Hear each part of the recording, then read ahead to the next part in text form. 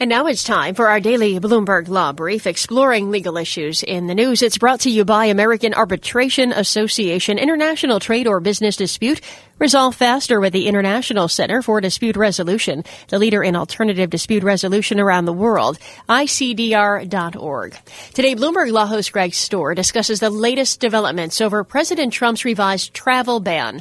A federal appeals court in Richmond, Virginia is hearing arguments over the executive order after several parts of it were blocked by federal courts in March. He speaks with Liza Goitein, co-director of the Liberty and National Security Program at the Brennan Center for Justice, and Josh Blackman, a professor at the South Texas College of Law. Liza, what argument against the travel ban do you sense is getting the most traction before the courts?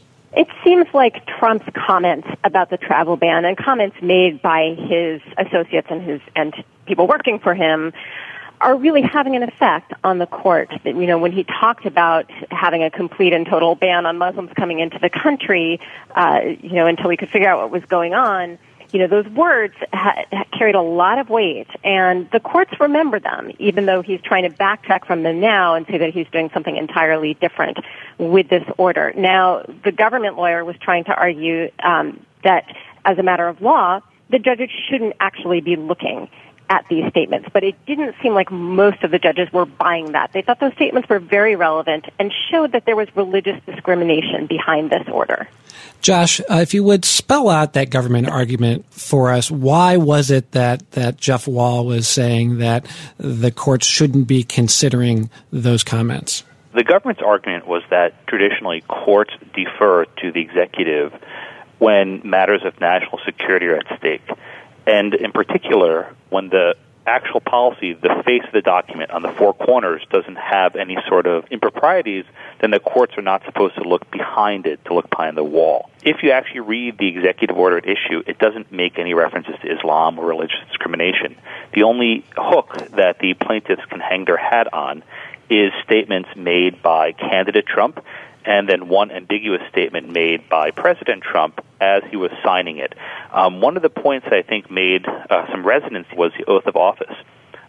Things that Trump said in the campaign trail were, primarily not very reliable, not very accurate in a lot of respects.